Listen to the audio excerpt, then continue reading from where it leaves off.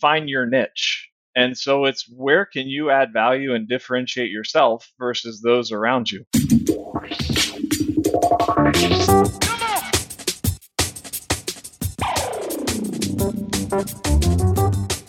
The oil and gas industry, the driving engine of the world economy, delivering prosperity, innovation, and abundance across the globe. Here are the stories of its key players, directly from the leaders themselves. This is Oil and Gas Industry Leaders Podcast, where real experiences are passed on from the leaders of today to the leaders of tomorrow. Here is your host, Paige Wilson. Welcome back to another episode of Oil and Gas Industry Leaders Podcast, sponsored by AWS Energy. Before getting into it, if you want to support the show, leave me a review. I'll read it on the air. However, let's get on with our guest. I'm sitting here this afternoon with Brandon Spencer of ABB. How's it going, Brandon? Hey, very good. Thanks for the opportunity to join you today and have a conversation. Yeah. So let's talk about how you got started in the oil and gas industry. Yeah, so I came out of college. I'm not an engineer. Started out with an economics degree and got into a company called Siemens, which I'm sure is familiar to many listening. And started there and kind of just found a niche in being able to jump into the sales side of things and understand enough from the engineering standpoint to communicate effectively with our customers internally and externally, and have just kind of been exploring that niche ever since. And so that led me into ABB about 6 years later. And I've been at ABB for the last almost 14 years. And so when I moved Siemens, I was in power generation, mainly utility focus. And when I joined ABB, I started in oil and gas. And so the last 14 years have pretty much been different roles, from individual contributor roles to management roles in dealing with oil, gas, chemicals, and those kind of industries. Gotcha. What are some of the challenges you've had to go through? I mean, you've been with ABB for quite some time and taken on so many different roles. Kind of walk us through that. Yeah, so I started out in individual contributor roles, so sales roles, selling just kind of parts of ABB's portfolio and different offerings, and then stepped into larger sales roles. And at one point was what we call a global account manager. And so that's when you're responsible for a certain account worldwide across everything ABB does.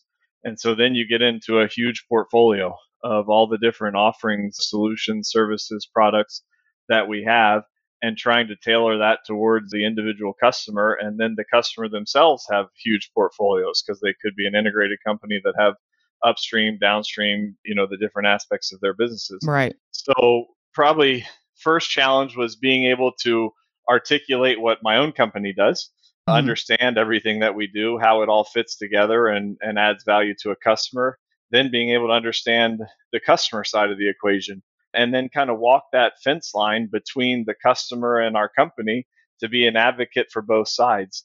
And so I think that's kind of the first challenges that I went into. And then after that, I probably foolishly made the jump from individual contributor roles to management. And so then from then it's been more about the people leadership aspects. And so going from never managing anyone directly to leading the U.S. business, which was an organization of about 250 people. Oh my. Yeah, that's quite the jump. Was a big jump, getting experience doing that. And then, went to an organization that was about 500 people.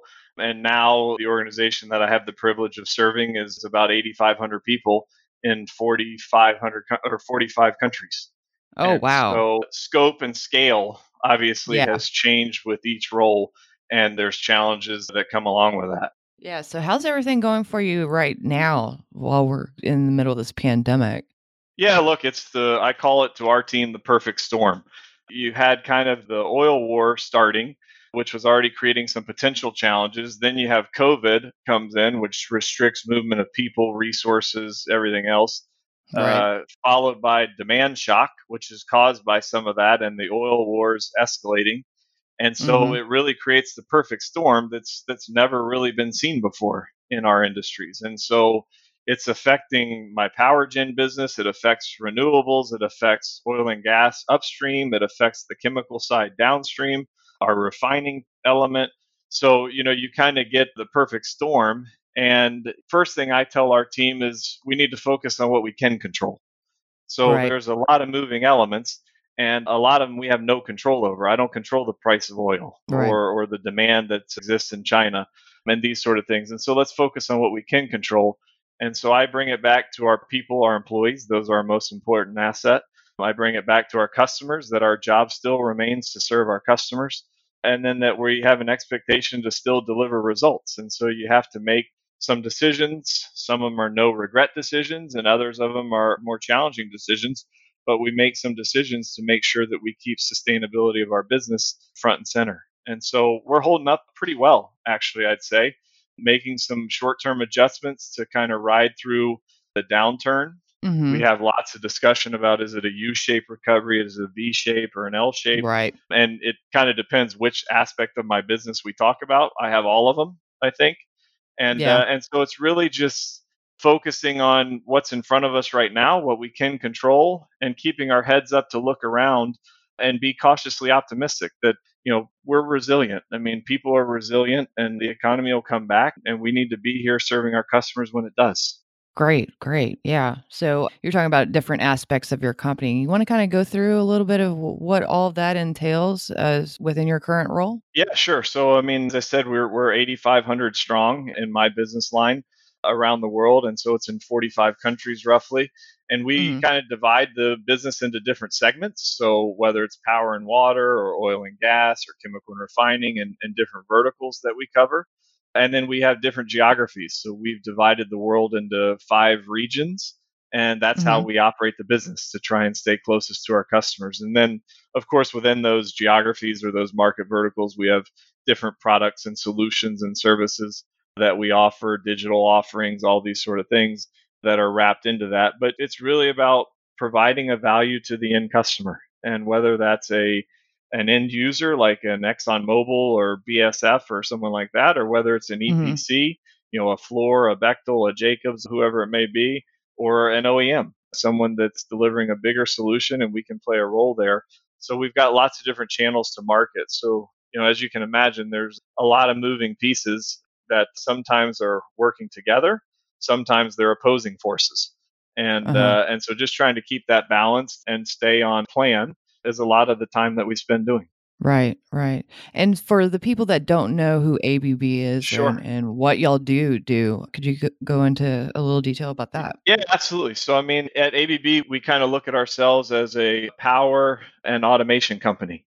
And Hmm. so, if it's electrifying industry or utility or transportation, if it's automating industry, energy or utility or transportation, these are the things that we have and that we do. So, we're about moving energy and information within our customers' fences and beyond. And so it's a fantastic business. We've got a lot of businesses that are product businesses. So they do motors and drives and instrumentation, pressure, temperature, flow, all these kind of things. We've got some Hmm. system businesses, which is what I run. So we kind of integrate the ABB offerings as well as third party solutions to really try and solve challenges for our customers and help them do everything in as safe and sustainable a manner as possible, which I think is certainly an important theme for our customers these days. Right. Yeah, exactly. So going back to you have a degree in economics, Yeah, then you encountered sales, and then you became what I would deem a translator in the absolutely. engineering space. And so, of all this and all these different things you've done, if you had one piece of advice to give our audience, what would it be?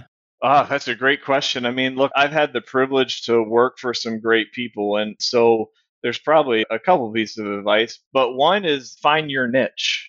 And so it's where can you add value and differentiate yourself versus those around you? And so I Hmm. think that's always been important for me that, when I was in the sales team at my prior company, there was, say, 200 people in the sales team. I think there was 3 or 4 of us that weren't engineers. And now in the leadership team that I sit in, especially out of the business leadership side, maybe a little different out of the functional side, like marketing, communications, or finance, or different things. But on the business side, there's probably majority are engineers, and so I was able to just find a passion of connecting to the people side of it, and communicate effectively. And I've just been continuing to feed that passion. So it just created a niche that led me to build on top of it. I went back to school for an executive MBA, and did that. So I got that. I would certainly recommend that to people. I've had plenty of young talents in our organization ask about, should I get my MBA or should I get an advanced degree in this or that? And my response is, why wouldn't you do it? It's never going to hurt you. It's never going to be a detractor. And so that was a big thing for me, was to go accomplish that. And then that helped give some even wider perspective, which has ultimately helped as I moved into the general management roles. But I think really finding that niche where you can differentiate yourself from others. And it's not that you can't be successful in any role. I think anyone can do anything if they pour enough sweat, blood, and tears into it. But some paths come naturally easier. And I think if you can feed those paths a little bit of oxygen, then they grow faster than if you're having to just pour yourself into something in order to try and fit in a box that maybe you're not best suited for. Yeah, no, that makes sense, because it almost feels like, you've been given a gift, so utilize it. Yeah, I think we're all made a certain way, and you can certainly rewire yourself, but it's a lot easier to just go with who you are. And if you can find an application or an area to work in that allows you to be your best self. I mean, it sounds a little cliche to say, but if you can find that, then, I think that part at least isn't the hard part. Yeah, I can see that. Yeah. So what book influenced you the most and why? So I'm a big into sports. I love competition. And so, I've read different things about athletes or things like that. I like Navy SEALs. So a book like Lone Survivor and these sort of things, where it's just really someone that's doing extraordinary things in their profession or in their field. I just watched The Last Dance, which was kind of the Michael Jordan documentary that was on. Oh, how was that? That was fantastic. It was for anyone who likes athletics, or anyone who's driven by competition, or just witnessing greatness in a field. I mean, I sat with my family and watched it. I've got two kids, one's 10 and one's 12. And, it was obviously well before their time, but I get a lot of motivation from things in that arena. And so those are kind of the things that I've used to fuel, I think, coaching. For example, I played sports all my life and had the pleasure to What'd be you play? captain. So basketball and volleyball, I played ball. and soccer. Yeah. And I was fortunate. I grew up in Virginia, and the high schools there are a little smaller. I live in Houston now. And, the high schools here are 5,000 kids. And so if you're going to be on the varsity basketball team, you probably have to be a very good basketball player. Yeah. I was fortunate that I went to a 3A school, so I might have looked like a great athlete, but maybe at the end of the day, I wasn't as great as I thought I was. But it was still fortunate to interact with a team, to be seen as a leader, to hear what's going on, to solve problems. I mean, all those things relate to how you perform in a corporate environment. And so those are kind of the things that have influenced me more than one specific book or anything. I mean, you can read all of the 5 dysfunctions of a team and all these different things, and certainly get snippets from everything. But I think it's about the general nature of coaching and sports. I love to coach my kids' sports. I don't know if they love it or not, but I certainly, I certainly love it. So I love to do that. And I think all those helps me build the DNA to try and be the best servant leader that I can be for my organization. Excellent answer. What's your most used business tool? Oh, what do you mean exactly by that? Well, some people say their phone.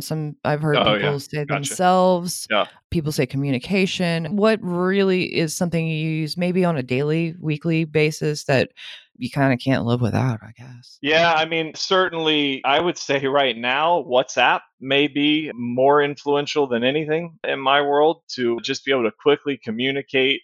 I have different threads that I have with certain parts of my organization, might be one of my product groups, might be the whole leadership team, to just blast out some things here and there, celebrate some successes. Could be as something as corny as a happy birthday to someone that's on the team, but just to create that sense of community and be able to really quickly get data out. I mean, I think, everybody digests their news 140 characters at a time now. Because of Twitter and other things. And I'm not a big social media guy. But I'm not a huge fan either. Yeah, I don't have Facebook. I don't have, I'm not on Twitter and these sort of things. But there is a place for that, and there is an importance to it. It's just not a strength of mine. Right. And so WhatsApp is a great way for, in my role, communication. And the analogy I give here is that when a plane's flying from, say, Houston to Los Angeles and it's on autopilot, it adjusts hundreds or thousands of times in terms of speed and flaps and rudders and altitude and all these sort of things. And that's kind of my job with my team, is to help try and be that autopilot and kind of bump and nudge and encourage and hold accountable and these sort of things in different ways. And communication is a really important aspect of that. And so Yes. WhatsApp, I think, has worked well for me to be able to always be accessible, because email just piles up. Let me tell you. You get copied on 1,000 emails and things you don't even need to see. Right. And so email, I find, is a terrible habit. I think a lot of people think that if their inbox is clean at the end of the day, then they've had a successful day. I would argue that you just got caught in the whirlwind and got distracted by whatever today's emergency was versus working on whatever may be strategic. So I would say WhatsApp is an important one, which maybe is not a normal answer, but I think it's an important one for me to be able to communicate with people. Well, it's not so much about it being normal. It's about how it is for you. Yeah. And that's all that matters. Kind of goes back to what you were talking about, is finding your niche. Yeah. So, so that works well for me. And then only other thing we're trying to do is there's kind of three things that I think are important as we drive our business forward, and been kind of my leadership model, I'd say, a little bit. And that's simplicity, empowerment, and accountability. And so then I try and use tools or dashboards from a Salesforce.com or some of the different tools that we have in order to drive simplicity, empowerment, and accountability. And so there's kind of a little playbook that I have, I guess, that I look through on a regular basis. And that's how I gauge, are we going in the right direction or wrong direction? Yeah. Who is your most respected competitor? Now, you don't have to say a name or anything. You could describe them. Yeah, that's okay. I mean, I'm okay saying a name. I mean, I think we should own where we are. I mean, look, ABB is a market leader in many areas, and in some areas we have a niche play where we're number one or two in the market. In other areas, like conventional power, for example, on automation, we're a global leader. So some places we have a very strong position in the market. Other places we're either just starting up or just penetrating. So I think you can look at the big peer groups like a Siemens and Schneider and these kind of guys. That are big international OEMs that play in the automation electrical space. You can look in certain parts of our portfolio and look at an Emerson and a Honeywell and Yokogawa and these kind of guys that are more automation instrumentation companies. And so we're kind of one of the few that has the breadth of portfolio that we have. Some are really strong in specific areas or disciplines, but I think from a breadth of portfolio, we like to think we separate ourselves from the pack a little bit from some of the companies that I named. But I have a lot of respect from our competition. I mean, I'm a big believer in competition. I think it makes you better. I think it holds you accountable. I've got fantastic friends that I vacation with from some of these competitors because it's a bit incestuous at times. That we all know each other and recruit from one another, and people go back and forth between companies and these kind of things. And that's all part of the fun of being in the energy business, I think, is that we're a big family. It's a big family. I mean, you're in Singapore sitting at the Marriott on Orchard Street and you see three other people from Texas sitting there. Or you're at an airport in Frankfurt getting on a Lufthansa plane and there's a bunch of people that you know, either from a competitor or customer or whatever, in the line. And I think that's really cool that it's a family like that in the energy space. I agree. I see people everywhere we go. So yeah. And it's so international. I mean, I think I love living in Houston for my kids' sake. I was raised in Virginia, kind of a smaller part of Virginia. And here in Houston, my kids' school, the diversity that's at my kids' school is unparalleled, probably maybe to anywhere in the world. In terms of the amount of Asian population, Indian population, Middle Eastern, South American, whatever it is. And for my kids, I've told them, you have no idea how much of an advantage this is for you because you guys are going to go into the workforce and this is what the workforce looks like. And it'll be a strength because you'll know how to respect the different cultures and what works in some ways and not in others. And you'll know all that from coming up through grade school. And what an advantage that'll be for our children. Oh, yeah, absolutely. I mean, I didn't have that. And I went to high school in Fort Worth. And it was fairly diverse, but not nearly as much as Houston is. No. And so I really enjoy that aspect of living here. And it certainly has helped me in my business performance with ABB to be able to go into, India and understand some of the cultural norms and respect and appreciate them, but also still be able to navigate conversations that you may have in Asia where you have to come at it from a different angle. Right. And so all that folds into the communication thing I talked about, and it's been a big assist to have it at home. Oh, yeah, absolutely. What would you say is your most important lesson learned? I think one is humility. You're Yeah. gonna fail a lot, and just own it. And I think again, sports teaches you that. When you lose a game, or when you made a mistake, or when you blew something, an assignment that you were supposed to have, or different things, you have to own that. And so I think humility is really important to realize that in my business, I'm one guy out of the 8,500. It's a Right. team sport. And so I can't do anything on my own except say no. And that's generally not that helpful to advance towards a goal. Right. And so being humble and getting input and things, appreciating others' views and all those sort of things, not thinking you have the answers all the time, I think is certainly one of them. And I think the second one that I would mention, I know you asked for one, but the second one I would mention is being genuine. I like that. Especially in big organizations, I think people can worry about politics and kind of using other people in order to advance their own personal career or different things. And for me, most of all of my success is attributable to other people. And so investing in those relationships has been really important for me, just from a personal reward system, but also, or personal fulfillment system, I guess, but also from a Hmm. career standpoint. Investing in other people and being genuine about it, I think, is really important. And so those are the two things that I think go a long way and people see and feel immediately. Yeah, no, absolutely. I agree. That's one of the things I love about my organization is we're genuine. We have to be genuine on these mics. Yeah. Um, because why listen otherwise, it You doesn't make got, I mean, sense. people, like we got to talk a little bit before we came on the air, and Yeah. there's a calming demeanor to how you engage, and I think that's important so that we can have a conversation that hopefully at least one or two people are interested in listening to. Thank you. I Hopefully appreciate for you that guys' compliment. sake. Doesn't matter for me, I guess, but for you guys' sake. Yeah, yeah. Yeah, definitely for our sake.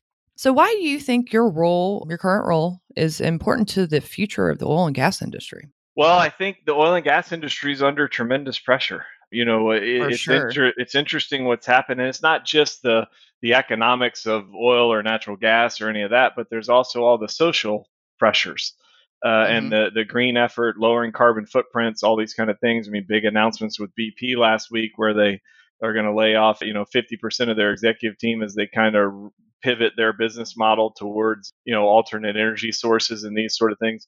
So they're under Yeah. lots of pressure. And I think ABB has the real potential to offer valuable solutions to them as they evolve their business model. And Yeah. so, I tell my kids, because my kids come home from school and they're talking about everything's going to be solar powered or everything's going to be from a wind turbine. And my response is, okay, no, it's not. So, not sure why they told you that at school today, but that's not the case. That things will continue to transition towards a lower carbon footprint. There's no doubt. Right. But Yeah. I'm 41, and so for my working career, carbon-based fuels will be the biggest energy source in the world. Yeah, And well, I mean, yeah, ABB, you still need those hydrocarbons to make all of those things. exactly. And so ABB has a great opportunity to help do things in a safe, sustainable, and efficient manner as possible. And so if we can help the customers on their journey, extending life cycles of things before they obsolete them, migrating them to new technology which consumes less energy, doing things where you take people off of rigs and you control it from onshore, and then you're helping safety, you're helping the communities that you're in. So there's a lot Mhm. of offerings that we have, whether it's digital offerings or service offerings or technical solutions, that I think can be relevant. And my job is to help steer ABB in a way that we increase our relevance and intimacy with the customers as they go through this transition. So that's kind of that's the utopian view, or the exciting aspect of my job, is to try and leave a legacy here that says we were part of this transformation. It's pretty exciting though, isn't Yeah, it? it's fantastic. I mean, it's a humongous challenge, right? It's a Right. little bit of world hunger, but Yeah. you start by feeding one mouth at a time, And Right. and you just kind of have to do it in a systemic way. So for me, it's an enormous challenge for our organization, but I'm confident that our organization will rise to that challenge. Excellent. So what's your favorite podcast? Oh, I bet you it's a sports podcast. it's this one. That's an easy answer. How could it be anything besides this one? Oh, come on. I know it's sports. No, I mean, I love sports podcasts. So, but I wouldn't say that I have one favorite, actually. I couldn't pinpoint. It's a tough question for me to answer. So I couldn't pinpoint that it's one specific podcast. I get links from friends all the time that, a certain guest was on one. And then I go in and listen and hear what they were talking about. And it's more the passion around people that are participating in it than one specific channel that I'm dialed into. Okay. Yeah, that's fair. Thank you for joining me again. Brandon, if people want to reach out to you and get to know more about ABB. Yeah, I think certainly, ABB, obviously they can find through our website, abb.com, to learn more about what the three red letters, that's what I like to say, what the three red letters stand for and what we're about, and if there's opportunity to join us or be a part of it. So, I certainly bleed red, not just because that's the color of it, but for ABB.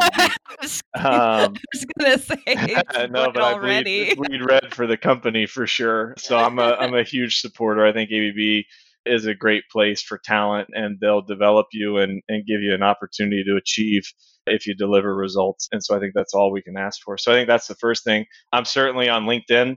So, my profile's out there on LinkedIn, and I'm active on that in terms of promoting some stories, but also engaging as people reach out direct. So I try and be responsive there. And so those are probably the best ways to get me. Okay, perfect. I'll make sure to put links in the show notes. All right. So that concludes this episode. So awesome. just remember, it's up to you to open the next door. Now here's Events on Deck. Hey everybody, Alex here with the Events on Deck. So due to current circumstances, of course, we are not able to have any in-person events. So I have nothing of that nature to update you guys on, but we have been hosting some virtual events. So OGGN is wanting to offer free webinars, live happy hours, etc. during this time. Since these events are not scheduled out as far in advance as in-person events, we would like to keep you guys updated via Facebook, LinkedIn, and Twitter. So be sure to keep checking up on that, and we'll keep you guys posted on anything we're offering. It has been free. We want to offer you guys value during this time that we're all at home, so please continue checking in and joining us for these virtual events. We are looking forward to seeing you guys whenever we're able to have in-person events, and hope you're staying safe and sound.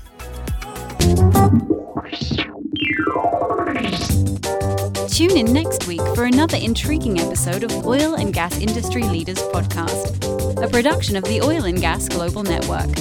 Learn more at oilandgasindustryleaders.com.